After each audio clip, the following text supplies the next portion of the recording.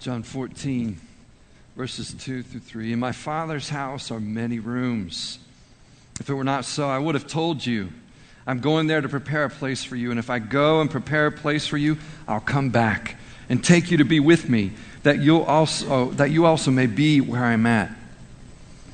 In Acts 1:11, angels speaking to the disciples, men of Galilee, they said, why do you stand there looking into the sky?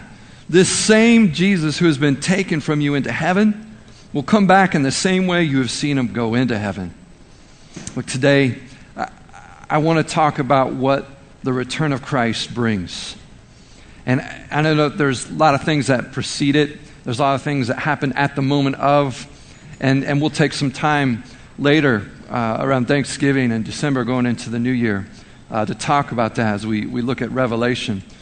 But right now, I just want to look at what his return brings.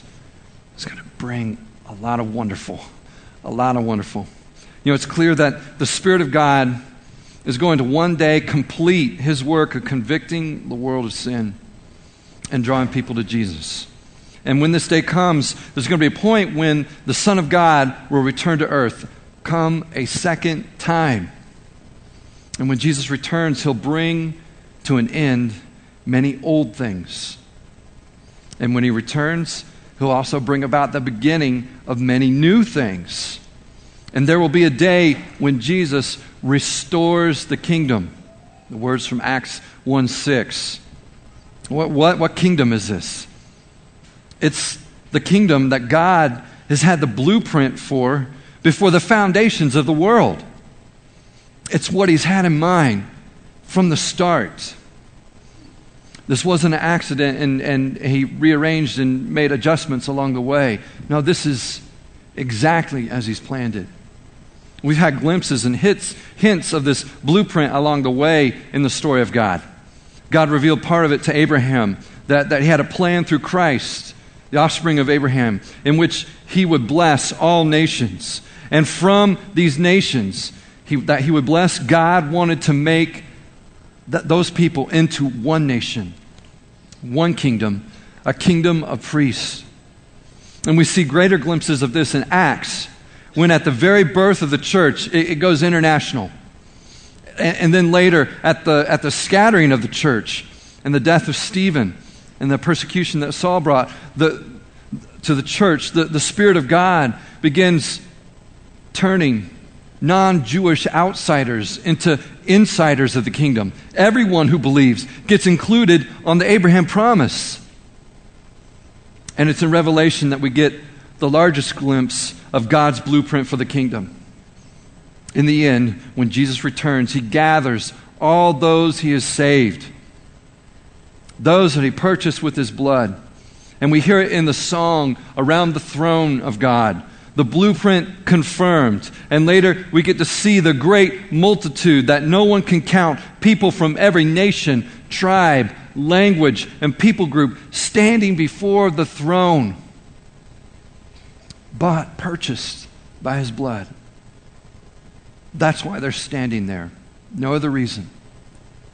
This is the restoration of the kingdom. The fulfillment of many people into one nation, washed of their sin, forgiven, redeemed, and whole, serving God as his people of priests.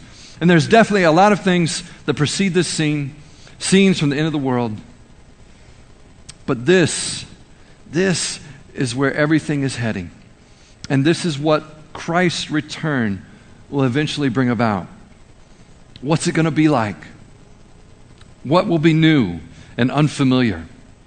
What will have passed away and will be no more?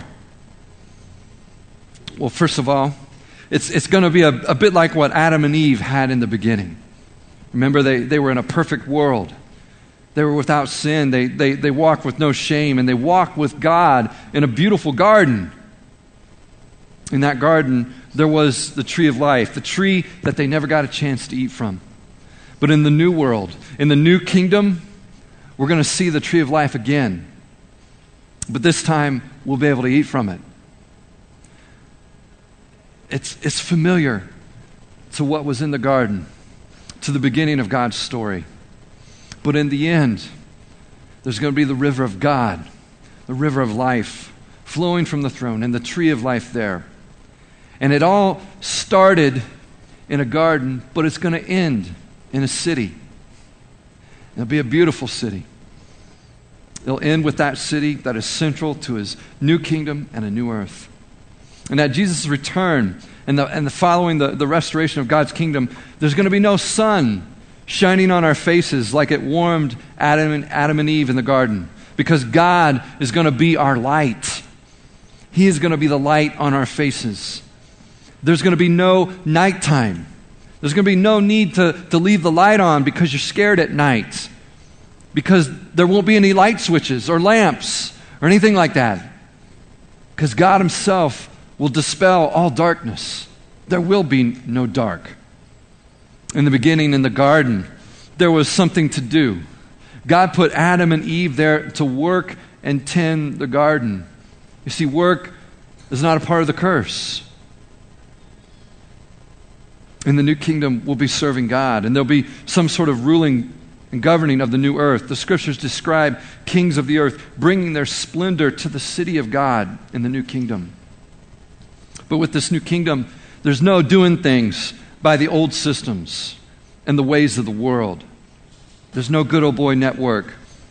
We won't be the same people grasping for the tree of knowledge of good and evil. See, that tree is not described as being in God's restored kingdom. Why? Well, because we will have been transformed into the likeness of Jesus. We'll be able to work together and with God and for God in perfect unity. No selfish motives, no strange or evil desires, but everything good, whole, perfect. In this new restored kingdom, we won't feel endangered or threatened. It'll be different than the garden and the garden's element of danger, because Satan will not be present to tempt or deceive us. After Jesus returns, there'll be a moment when Satan's time will be up and he'll be thrown into the lake of fire. He and all his workers, angels. The enemy will be gone, and guess who instead we get to be with? God himself. Father, Son, Holy Spirit. God and humans will dwell together. He will be with us face to face. We will look into his face. Revelation 22:4. You see what I'm describing here? In God's kingdom, in the kingdom restored by Jesus, the Son, it's going to be perfect. There's no sin, no more curse, no death, no mourning or crying, not even pain. And because of the work of Jesus and the Holy Spirit, we will have been made perfect, so that we don't ruin that perfection of that kingdom. We can be a part of it. In fact, the Lord reveals to John that nothing impure will ever enter his kingdom, nor anyone who does what is shameful or deceitful. And when Jesus, when he spoke in parables, earthly stories with heavenly meanings, he tried to describe the kingdom and about the people in the kingdom. And he also tried to describe those outside the kingdom. And in the parable of the wedding banquet, the parable of the 10 virgins, the parable of the talents, those who don't trust and follow the master are thrown outside the doors in darkness. Jesus was using figures of speech to describe something heavenly so that we could grasp it. And here in Revelation, the physical description of the kingdom, the gates are never shut, and there is no night. Jesus' words are to warn us that we want to be inside the kingdom, and we don't want to be outside it, wherever outside is. The one thing that's very clear is that only those whose names are written in the Lamb's book of life will enter into this perfect kingdom. Every Sunday morning, Sue Pennison, our children's director, comes up here and she asks the kids, what is this book? What is this book, kids? It's the Bible. And what is it? It's the most important book in the whole wide world. It is.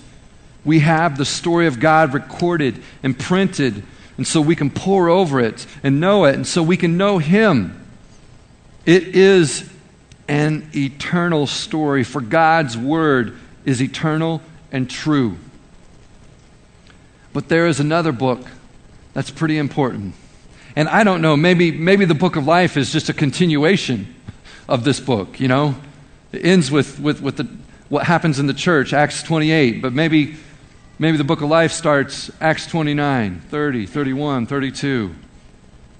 Maybe. Or maybe it's just a separate altogether book. I don't know. But I know that it speaks of our eternal destiny. And you should want your name in that Lamb's book of life, Jesus' book of life. If there's, we've talked about find your story in His story. If there was ever a moment where you want to be written into the story, it's in that part of it. I want my name in that book. I want my name to be a part in that story. If your name is not found in that book, there are dire consequences. Revelation 20, 14, 15 says, those whose names are not in the book of life are thrown into the lake of fire. And I don't care if you think the lake of fire is figurative, if you think it's literal, whether you think it's an immediate annihilation, or whether you think it's eternal torment. Any way you cut it, you don't want to be there. Really? Yeah. I mean, where you want to be is inside the kingdom. You want to be with God, His light shining on your face. We've been talking about finding your story in His story, and this is the ultimate place to be found in His story. God has made you. He's pursued you. He has paid a price for you so that if you trust Him, you can be with Him. When He returns and brings about the end of all the old and begins the new, you want to be able to, you want Him to be able to not even have to go, wait a minute, do I know you? Well, wait a minute, let me check the book. I need to check the list. No, when you come into the kingdom, you want Him to say, I know this one. We've been talking quite a while. We know each other well. That's what you want. You want to be in relationship with Him now, so that on that day He says, I know this one. So how is a person supposed to get their name in the Lamb's book of life? Well, Jesus said, eternal life is knowing the true God and His Son, Jesus Christ. John 17:3. Jesus also said that you will cross over from death to life when you hear His words and you believe Him. For 16 weeks, you've heard His story, who He is. I believe that we've tried to communicate His heart towards all people. You've gotten a chance to know Him. And now it's a matter of trust and believing what you've heard about Him. And for you to say, I believe that story's true. The question is, how are you going to respond to the story of God? Jesus said you can respond in one of two ways. One, you can hear His words, the Word of God, and then do nothing about it. That's a choice like building your house, building your life on sand. Or two, you can hear His words, the Word of God to you, and then you can act on it, respond, put His words into practice. That choice is like building your house, building your life on a rock foundation. Now, what Jesus said is either choice, folks, there's a storm coming. It's going to hit the house built on sand, and it's going to hit the house on the rock. Just because you build your house on the rock doesn't mean there won't be a storm. But the difference is that your house, your life will stand. It will not fall. Now you can look at Jesus' teaching on building on the rock or building on the sand as, well, there's going to be storms in life. Or you can look at it as the storm of his final analysis, his judgment in the end. Have you trusted him? If you trusted his word and built your life on it, trusting him, your life will stand. So, it's our chance to respond. We're going to worship. I think some of our hearts can be expressed to him in our worship. During that worship, there's times where we're offering our prayers to him, our thanksgiving, our love, our adoration to him. There's also maybe moments while we're singing and worshiping that we're confessing. We're realigning ourselves with him. All those things are good and right. And there might be some here, maybe one or two, that are saying, I've never aligned myself with this story. I've never said, that's true. I believe it. And if that's the case, it's a chance to respond today. Say, yeah. In fact, I think it's so true, I'm going to build my whole life upon it. I'm going to listen to the words of Jesus. I'm going to respond. I'm not going to sit around any longer and just let the words pass through me, pass on by me. So today, there's a chance to respond. We're going to stand, if you'd stand right now with me. And of course, there's a chance to respond beyond this moment.